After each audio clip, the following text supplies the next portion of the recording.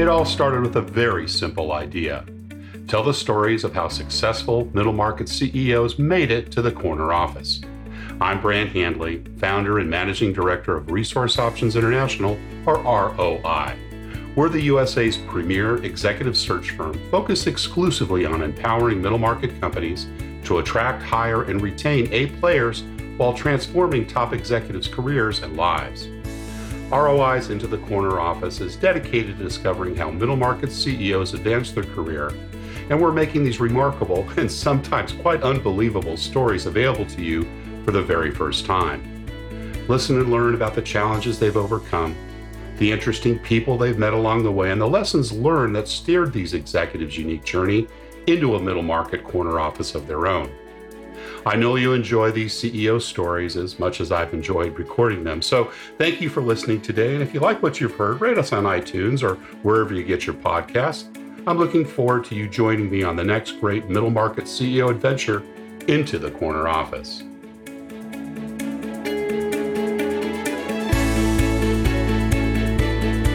Today, my guest is Brian Mosley, president of Right Now Media. Right Now Media serves pastors, staff, church members, and other Christian business leaders by producing video-based Bible studies, creating leadership training resources, and hosting inspirational events and conferences in major cities around the globe. Brian leads this ministry with a quiet and determined leadership style. Right Now believes the mission of the church matters. Their ultimate goal is to encourage, inspire, and equip millions of Christians to be on mission wherever God has them, at their home, at work, school, church, or around the world. Brian graduated from Baylor University and then married his high school sweetheart, Julie. They have 4 kids together, Abby, Grant, Ashley, and Tristan, and 2 of their children came through fostering and adoption, so they're big fans of orphan care initiatives. They worship and serve at Allen Bible Church, where Brian is also an elder. Brian Mosley, welcome into the corner office. Awesome. It's great to be here. Thanks, Brant. It's so awesome to have you here. And gosh, I got introduced to your organization a couple of years ago. I was at the Current 19 for C12 Group down in Atlanta, Georgia, and all those terrific videos that you've took. And, we were able to carry back all the messaging to our group. I'm just so excited to have you here and hear more about Right Now Media, which is where you've been for the past 20 odd years. But before we dive in there, I'd love to just hear a little bit about your early years. Tell us where you grew up and what your early family life was like, Brian. Yeah, I appreciate it. So I was born in Ohio, but we moved down to Texas when I was pretty young and to the Dallas area. So since about the age of 3, the Dallas-Fort Worth area has been home, always a little bit north of Dallas. I've got wonderful parents and a younger brother who's about 5 years younger than me, and then a lot of extended family here in the area as well. So this has been home. Really enjoyed growing up here, really enjoyed, met my wife here and her family's in the area as well. So this has been home for a long time, and as best I can tell, will be home forever. I love it. And what brought Dad down to the Dallas area? Well, and so it kind of intersects a little bit with my career story as well, but he and my granddad started our organization, and they started it in Ohio and then moved down here to Dallas, like I said, in the early 80s. And they were doing a lot of travel at that point, especially international travel. And so the DFW airport made it easy to get to these places around the world they needed to go. And so here we are. That's great. And was it called Right Now Media back then? No, so when it very first started 40-some years ago, it was called Priority One. And so that was the main name of the organization for many, many years. And then, about 10 years ago is when we switched to Right Now Media. And Dad and Granddad started together, or did Granddad start it and Dad join later? Pretty much together. Yeah. I think as the story goes, it was probably my grandpa's kind of driving force, but my dad was right there at the beginning. And even some other family were involved way back when. And then over the years, it, of course, grew beyond family. Wow, that's awesome. And has Mom been involved in the business as well, or was she in the early days? In the early days, not as much directly, but probably about 25 to 30 years ago, 30 years ago, much more directly. And so probably when my brother and I got to the age where we were kind of old enough to not need her at home, all the time, she was able to really more dedicate time to working in the organization, which is great. Awesome. So grew up in a Christian home, it sounds like. And how did that translate geographically? I know you were pretty young at the time, but did your mom and dad find a church home pretty easily down in Dallas when they came down from Ohio? Yeah, I know that when we first moved down, I was real young. They did find a good church home, and then eventually, maybe even just because of moving to a different place in the Metroplex, we landed at a good church near where we lived, and really had a great. That's spent my whole kind of young elementary and youth in that church, and it was a great formative years. Really enjoyed being part of the youth ministry. It's actually where I met my wife, so huge thankfulness to that church for just the opportunity to be together and meet her in the youth ministry. So yeah, it was a great church home, and certainly grew a lot in those years. That's awesome. And the business was flourishing, I presume, or growing perhaps at that time. Do you remember it in the early days? Were you involved when you were even in your, single digit years, or did that come much later? I certainly was aware. And so what they were doing, especially in those early years, was filming documentaries of missionaries living around the world. And so I would hear stories of these missionaries, and that was always fascinating. And folks that my dad had met overseas would sometimes, hence the travel, right? Exactly. So they were literally going out to the field and doing a lot of interviewing. Wow. Exactly. Cool. Yeah. And so he would meet people, and they would come back through Dallas and stay in our home for a few nights. And I loved hearing those stories, loved being aware of that. And so, certainly had an awareness of, what was going on there. Never thought that's what I'd go do. That wasn't expected of me or, forced upon me. But I did get to grow up, with some pretty neat stories about all that. What were some of the things that influenced you the most when you think back to those days? Not necessarily just from mom and dad, but some of those visiting missionaries.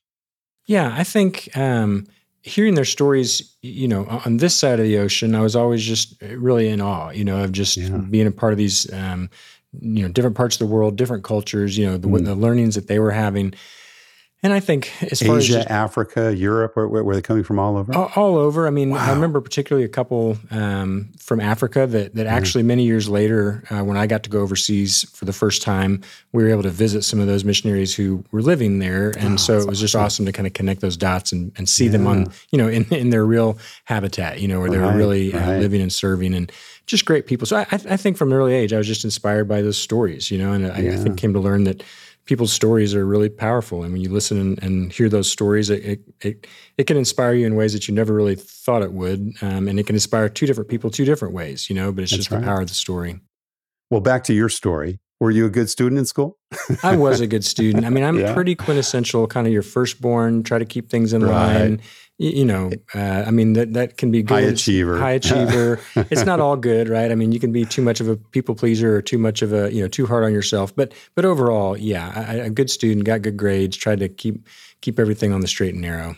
Involved in sports, music, other times outside activities. Tell us about that. Yeah, by the time I got to high school, was in band, and that kind of became my group of friends and my kind of thing to do. And so did band and, the marching band and all that, and just kind of enjoyed being a part of the school through that.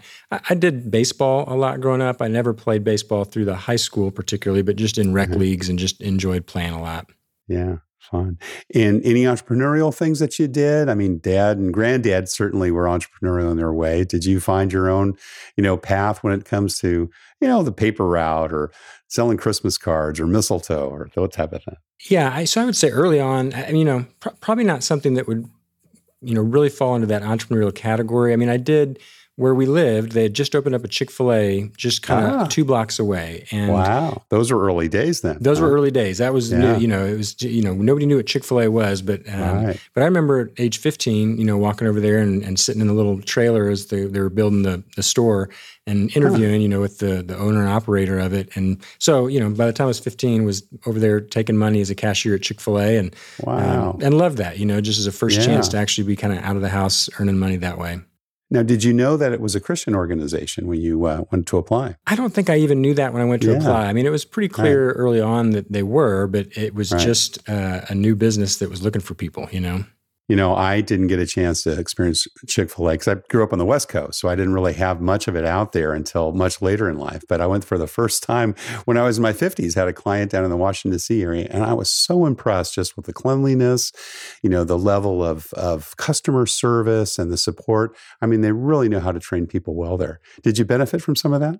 Well, I think so. I mean, as a 15-year-old, you probably don't know what you don't know. I mean, it was a good job. It paid what I needed to do to, buy my whatever I needed, hamburgers and stuff when I was out with friends. But, it was great. And I'm with you. I mean, now certainly with our kids, if we're on a road trip somewhere and we can find a Chick-fil-A, you kind of know what you're getting into, and it's kind of nice. Absolutely. So you went to Baylor. You stayed, relatively local. What made you choose to go to school there?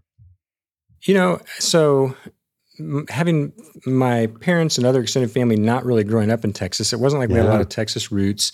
My other grandfather, my mom's dad, was an engineer. I honestly didn't know what an engineer did, but I was pretty good at math. And so I remember in high school at some point when they're like, hey, what do you think you're going to do? I just selected engineering. And so when I got closer to college, I started looking at schools that could be good at engineering, and we visited several here in Texas.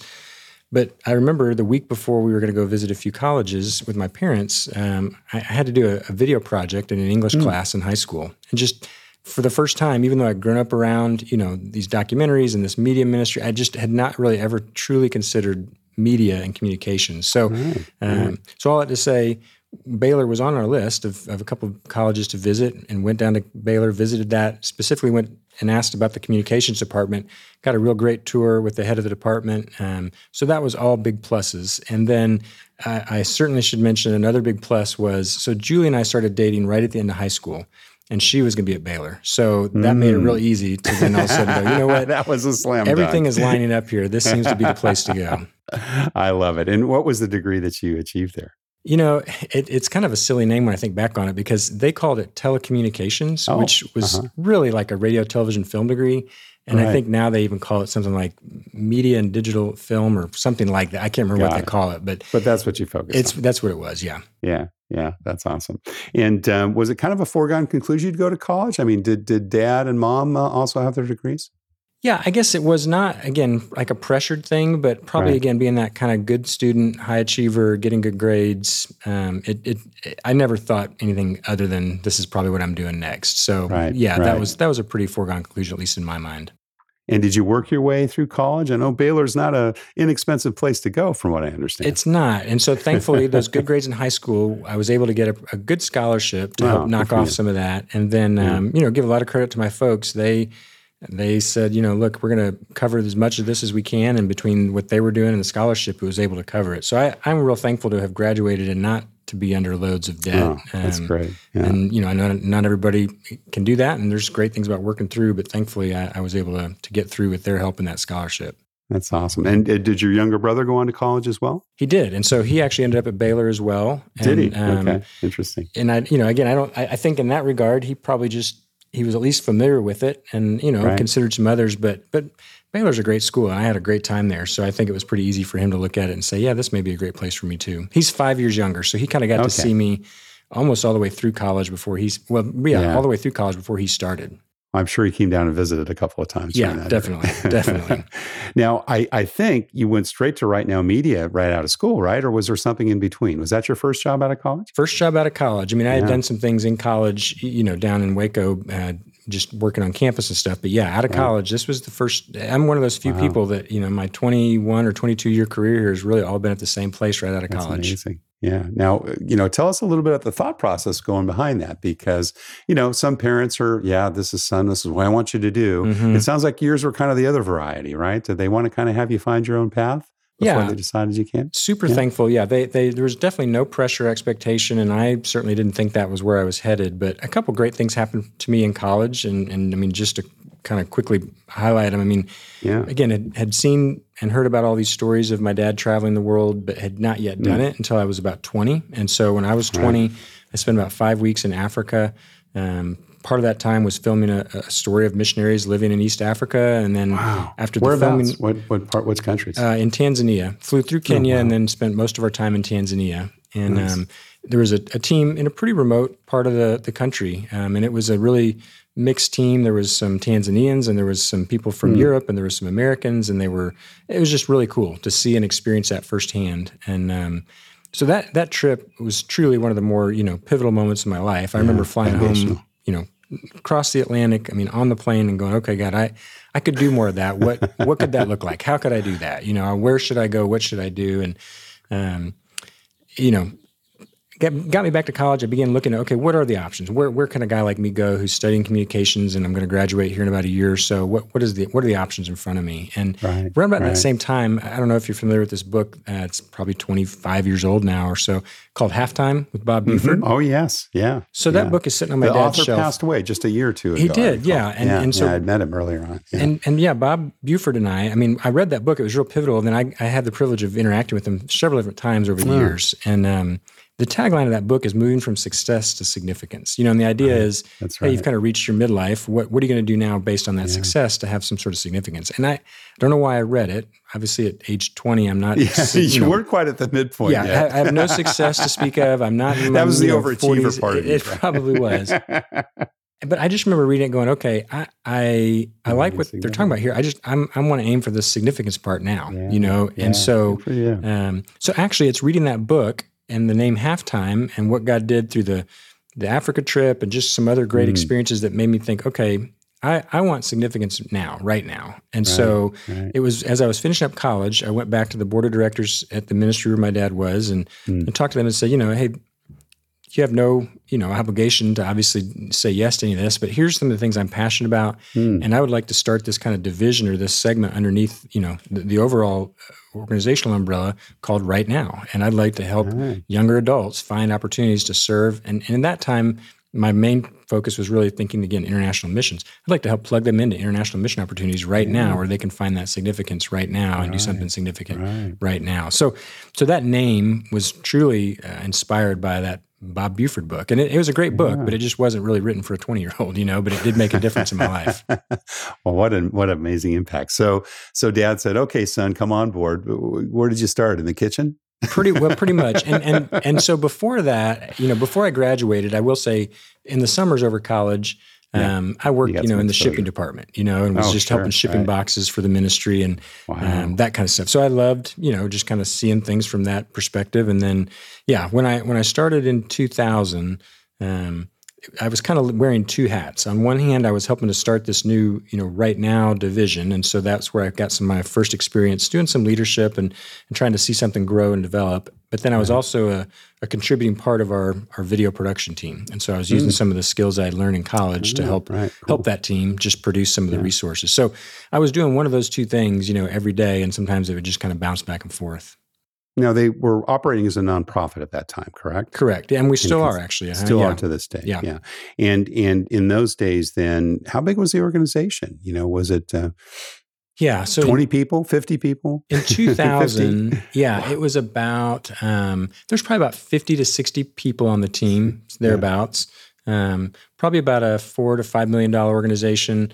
Right. What was unique about us then and still today is back in the very early days doing those missionary documentaries, everything was donor-driven.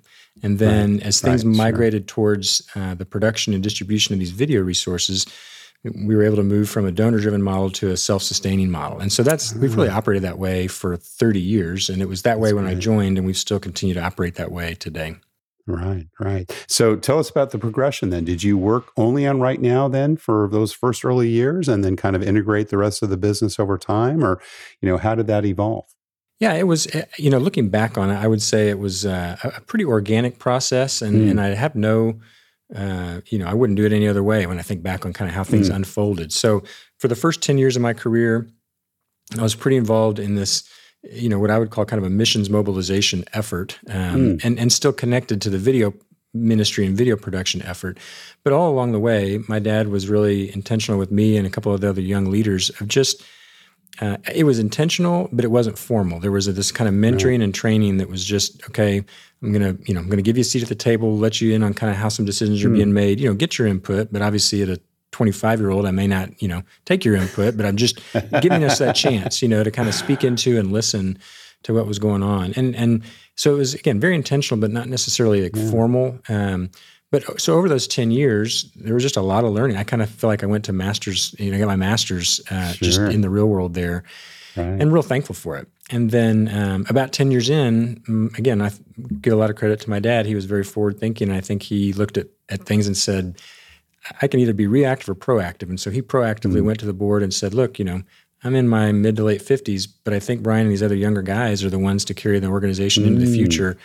I think it'd be better if I stepped back. They stepped up, grabbed the baton, and went forward. And so he didn't disappear. He didn't, ride off into the sunset. He just took a back seat and said, I want to be here. Became more of an executive chairman, as we would say in the business world. Yeah. And so he was a great coach and sounding board and encourager from behind the scenes. And that allowed us, me and a couple other younger guys, just to take the baton and run with it. So that was about 10 years ago. And then so in these last 10 or 11 years, certainly it's not like, I've arrived and know it all now, but it was just continual learning process, but now doing it kind of from the corner office versus doing it from down the hall. Yeah. Now, is Dad still involved in the business? He is. He is. And so actually it's again, I couldn't script it any better. So in the last few years, we have really made an intentional effort to serve churches and organizations around the world. And so pretty big international emphasis. And so actually he and my mom are right at the core of that. So they are helping to make some relationships and help us to really work with some of the people we're working with around the world. And there's others that are doing that as well. But it's really a neat way, I would say, for them to kind of spend their final chapter of going, okay, we started this whole thing, specifically on international missions, and now 40-some years later, it's not missions per se, but it's actually working alongside the international church and saying, how do we serve and support them? So it's been a neat kind of full circle thing. How much of what the company was doing at the time that you joined, you're doing today? Well, I would say at its core, we've always been a content-driven ministry, so we're still creating and distributing content. The way we're doing it, how much we're doing, where we're doing it. I mean, there's so many things that have changed, but the core of we want to create good content. And what I tell people when they're joining our team is, look, we don't get to control how God's going to use that content in somebody's life. That's if we could, we'd be God, and we're not God. Yeah. But our job is to be faithful in putting that content in people's hands and letting Him use it. And so we just view content at the core of everything we're doing. So tell us a little bit more now about what Right Now Media is today. Who do you serve? I mean, well, we know who you serve. Yeah. That was a loaded question. Sure. But who are the customers that help you serve God? If I had to sum it up, and I kind of love and hate this analogy, but these days you've got the Netflix and the Amazon Primes and the Hulus. I mean, we're all used to these kind of streaming libraries of entertainment content. Right. Well, similarly, we are an online streaming library of discipleship content that churches use. So we serve about 22,000 churches who they subscribe to Right Now Media. Globally, or just in the U.S.? That's globally. So of that, there's roughly maybe 1,500 or 1,800 of those that are currently international, and we're seeing those grow. And so those are groups that they are, customer, if you will, and we're trying to serve them well. And then once that church or that organization subscribes, then anybody in their church or the organization can create an account to Right Now Media. So we have over 4 million people with accounts to Right Now Media.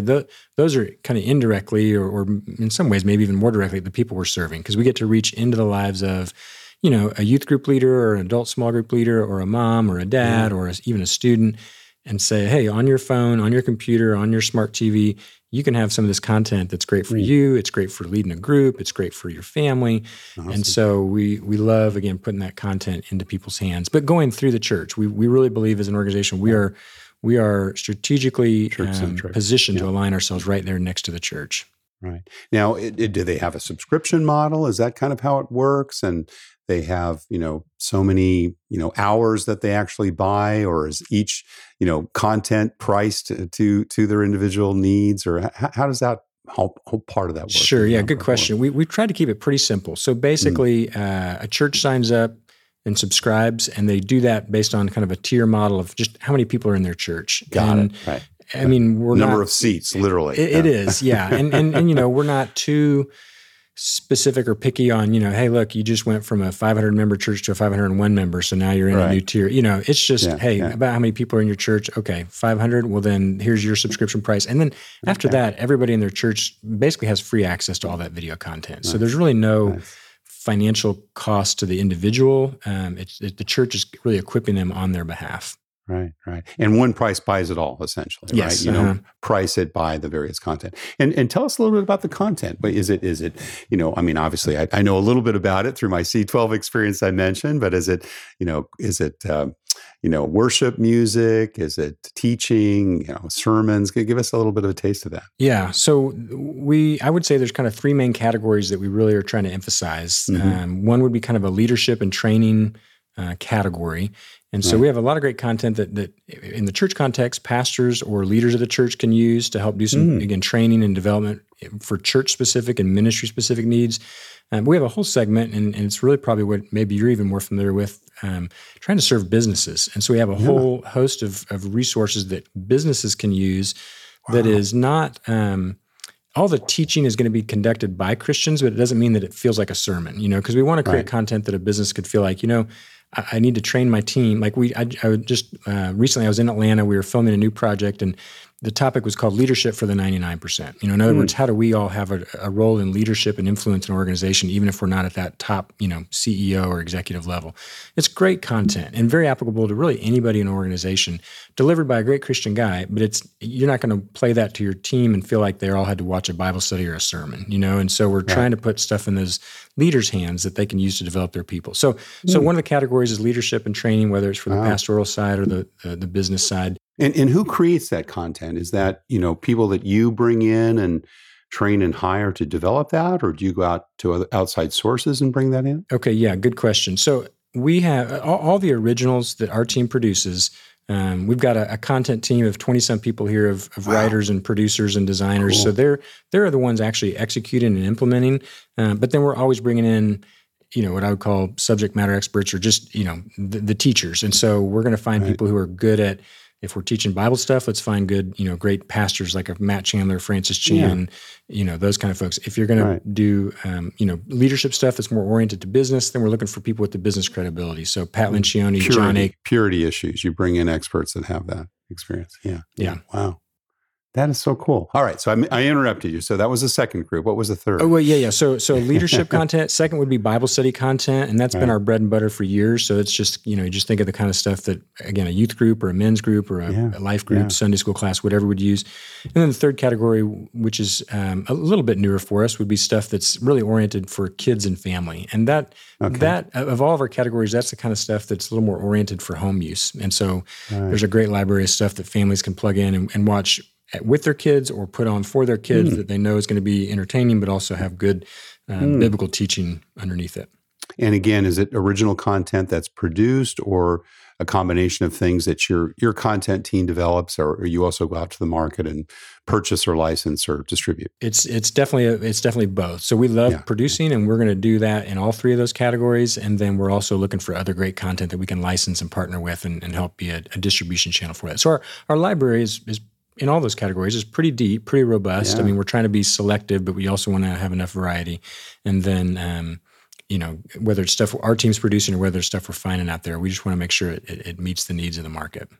What's the most kind of, the fastest growing part of it? Is it the faith and work stuff? Is it the more education at home? Is it, another element of it? Where do you see, kind of today the biggest part, particularly during this last 12 months of the pandemic? Yeah.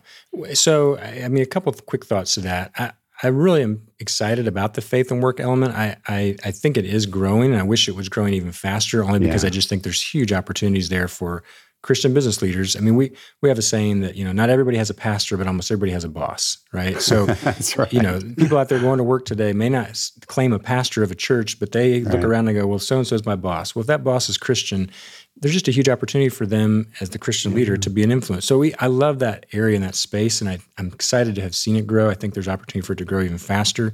Right. I would say as far as just viewing and where we're seeing people view things the most, it's probably two categories. We started producing a lot of resources, Bible study resources that just take a user and take a group through a book of the Bible. So going through James, going through 1 Corinthians, going through Hebrews, and that just, in a church context, that kind of crosses all demographics. Youth can do that, men can do that, women can do that, married couples can do that. And so that's really, we've seen a lot of people flock to that. Kind of like a Bible project type of thing, right? Yeah. And so, they've got these great, those short, summaries that give you just so much rich information. Nice. And then we kind of have a little bit longer versions of something like that where people can go, week after week through a book. And it's just, it's hard to get any better than people saying, hey, one of the things I'm most excited to do is just get into a book of the Bible and study it. So we're thrilled with that. And the other area of growth, and like you said, even especially in the pandemic here season, is that kids and family stuff, opportunity in the home for moms and dads and kids to engage in content that's meaningful. So that's been exciting to see. Fantastic. And how many employees today? So We have about 190. Wow. About 4 times the size of when you joined. Yeah, Huh? it is remarkable. That's incredible. And it's been awesome. And we have a great team. Are they all with you there in Dallas, or do you have different locations around the country or the world? Yeah, so just about. I mean, there's a few exceptions where there's some people spread throughout the United States, but otherwise, most of our team is here in the Dallas area. And then internationally, we have some. It's really through a strategic partnership with a group called Next Gen Global Leaders, and so we have international teams cool. in about 8 different regions around the world that for all practical purposes, we feel like they're part of our team and they're part of our team, and we're working shoulder to shoulder, but they're officially part of this Next Gen team. But it's part of our family for sure. Well, now that you're in your mid-40s, you've got to do what your dad did, right? Start working on the next generation. And believe me, I do. I think about that. I think about that a lot. Not that I'm going anywhere, not that I want to be out of here, but I do think, what is that going to look like? And so your kid's a little young to get involved in the business, but you never know, right? You never know. Somebody asked me that the other day. Oldest? Yeah, so my oldest, I got 4 kids. My oldest is a girl who's 17, then I have a boy who's 15, another girl who's 12, and another boy who's 11. Are any of them showing any interest? With my oldest, because we're kind of in that college searching mode, there's certainly been a lot more conversations about, what do you want to do? What are you going to do? And like my folks, I mean, I don't want to put any pressure. You're supposed to be here. And, so the best thing that can happen is if she or any of my kids just continue to, be faithful, continue to be prayerful, and God just makes it clear to them, hey, this is, and it's going to happen through these, I think, life circumstances. I was 20 sitting in Africa going, oh, this is really cool. But I would not have ever known or thought that, a year before that. So it's just, I hope those experiences make a difference. One of the challenges that many Christian CEOs have is when you have an environment and a work environment where it may not reflect the same beliefs that you have and others. We've got to be open and fair in the way we employ others. How do you bring Christ in, Brian? What does that look like on a daily basis for you into the business? And is it something that you guys talk openly out? Can you do that in your organization? Keep a seat empty at the table. What does that look like in your planning sessions? It's a good question, and I think there's certainly a lot of ways to do it and do it well. Thankfully for us, I mean, we can be very overt. I mean, we're trying to hire people who understand and believe in our mission, and so we can then talk openly about, hey, we're here to serve the church and see Christ lived out through these people. So we're definitely very, very, very overt, and in some ways privileged to be able to be that overt. Right. I would say in a maybe a weird way, what we almost try to battle more than anything is we're not a church, and we don't want to be people's church. I don't want to create such an environment here that the team feels like, oh, okay, I don't really need to be plugged into a church because I do Bible study at my office. I pray at my office. I have these connections and community there, and we want there to be certainly freedom for people to pray for each other, pray with each other, share things that are meaningful with each other. But we also have tried to be careful to not be somebody's church. And so we're always encouraging people, look, we want to be a great team here and a great, source of inspiration and help to each other, but don't forsake, your local church because that would be a shame. Right. So we almost have the counterbalance of trying not to be too churchy to the point where people feel like, okay, you've checked that box for me. Yeah. So, in your business meetings, do you pray before you actually have a planning session? Is it less overt than that? I mean, what does that look like? Yeah, it's pretty organic. So, I mean, there are certainly meetings that we'll pray for the meeting we're about to have or some of the decisions we're making. Certainly we'll pray for people on our team that we know are going through some difficult times or have some good things going on. We're, especially when it comes to the content conversations about, what should we be working on and who should we be talking with? There's deep conversations about even, theologically, are we okay going this direction or that direction? And so you're kind of talking about some of those issues that come up. I mean, so it's, there's, I think, a pretty decent amount of faith-driven discussion.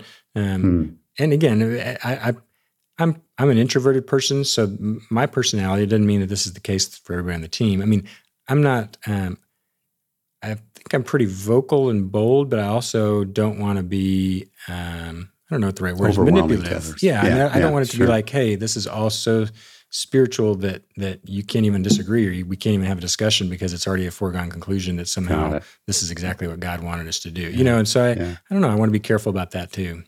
How would you say your leadership styles evolved over these last 20 years? Yeah, I think when I kind of dial back to 10 or 12 years ago, of course, so much was new, and I was so young. I was probably pretty. Certainly excited, but pretty nervous. Had a lot of trepidation. Sure. And so probably had a lot less even confidence in some of my own, either decisions or thoughts on how to lead or how to say something or when to say it. I think as time has grown, I'm certainly more confident. I would also say probably even more trusting now, though. I have just such a great executive team. I just really do put a lot of trust, in them and rely on them. So my goal is certainly to serve and support them, but I don't feel like I ever have to micromanage or get in their business unless they invite me in. Hey, I've got an issue, I got a question, and I'm happy to be a part of that. Not that I have the magic sauce to figure it all out, but just happy to be a part of that conversation when they want. So I don't know. I guess the way I would describe it is more confidence in myself and also more eagerness or willingness to kind of delegate and trust, because we've got this great relationship that's been built over the years. Awesome. Culturally, have things shifted a bit from the time that Dad and Granddad got the business started to where it is today? Or would you say you're pretty consistent with the culture the way it was then and is now? Yeah, I think it has changed over the years. And maybe the biggest driving force there has just been size. You kind of move from a little bit more of a mom and pop size and type shop to a little bit bigger group. And I think we realized over these last 10 or 12 years, okay, we need to change the way we do some things simply because if we don't, we're not going to grow. We're not going to, and not only we're not going to grow, we're not going to have the culture that we want because we no longer have the systems to really support it. So I do think things have changed. We've tried to be a little more intentional and specific on making sure our culture is defined and making sure people are kind of carriers of that culture. A couple of years ago, we started doing the Best Christian Workplaces Institute team survey, which has been a really great tool for us do the anonymous survey, get the feedback and results, and our scores have gone up every year the 4 years we've done it. So we have taken those things to heart, and again, that's part of the reason why I love our executive team so much. Is I trust that they sometimes you see and hear hard things, in those culture surveys, but they haven't shied away from that, and they've said, okay. There's some great things going on, but here's some things that we can work on, and they've done it, and that's seen that culture improve. What do you look for when you're making bets on the people you invest in and hire, Brian? I'm really looking for a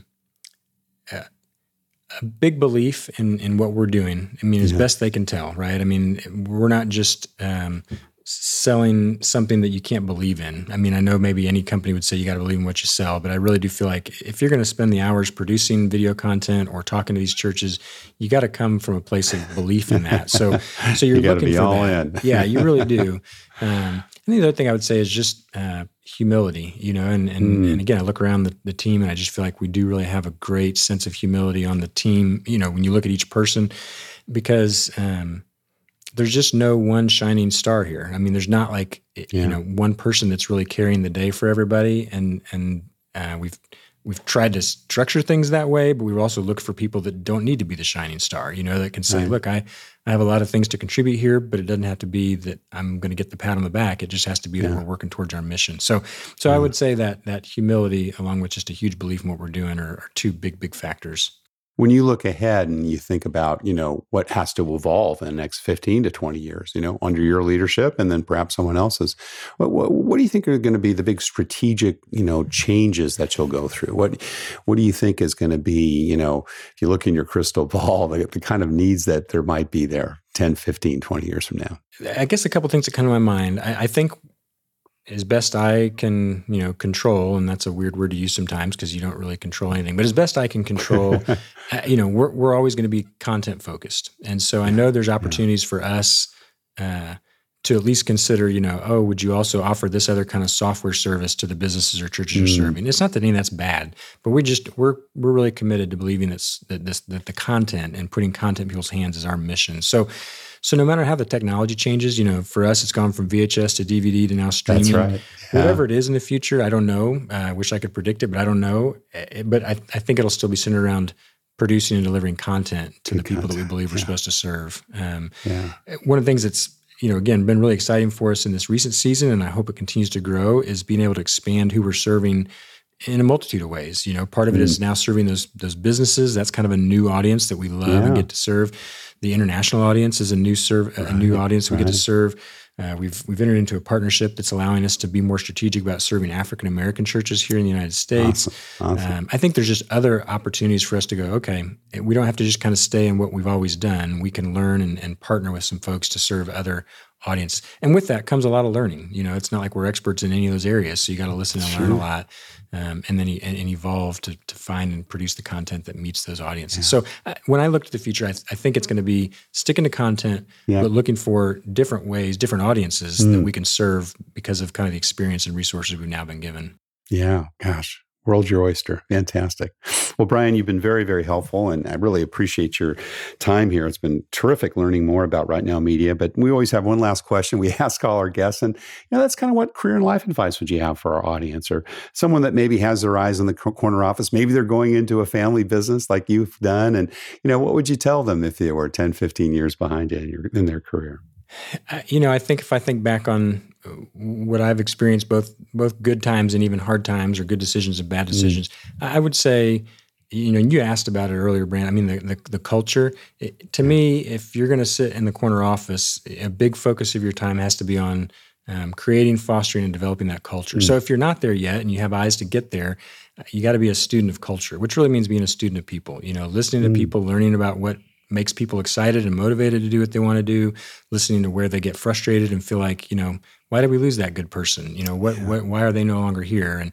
And then, with the hopes that, okay, one day I'm going to be in that corner office, and not that everything's going to have to change, but I want to make sure that I know where we've come from as a company, where the culture is and what it could be. And that, again, boils down to people. So I feel like in my estimation, if your eyes are on that corner office, the culture is going to be your ultimate focal point when you get to that seat, so you may as well make it a big part of your life now. Yeah, fantastic. Well, Brian Mosley, president of Right Now Media, thank you so very much for sharing your journey into the corner office. Thanks, Brant. Thank you for listening to Into the Corner Office with Brant Hanley. We hope you enjoyed hearing our guest CEO story as much as we did. If you want to hear more CEOs reveal their journey into the corner office, please subscribe via iTunes and tell your friends and colleagues. For more information about Brant, Resource Options International, and the mighty middle market, visit www.goforroi.com. We look forward to having you join us for our next episode.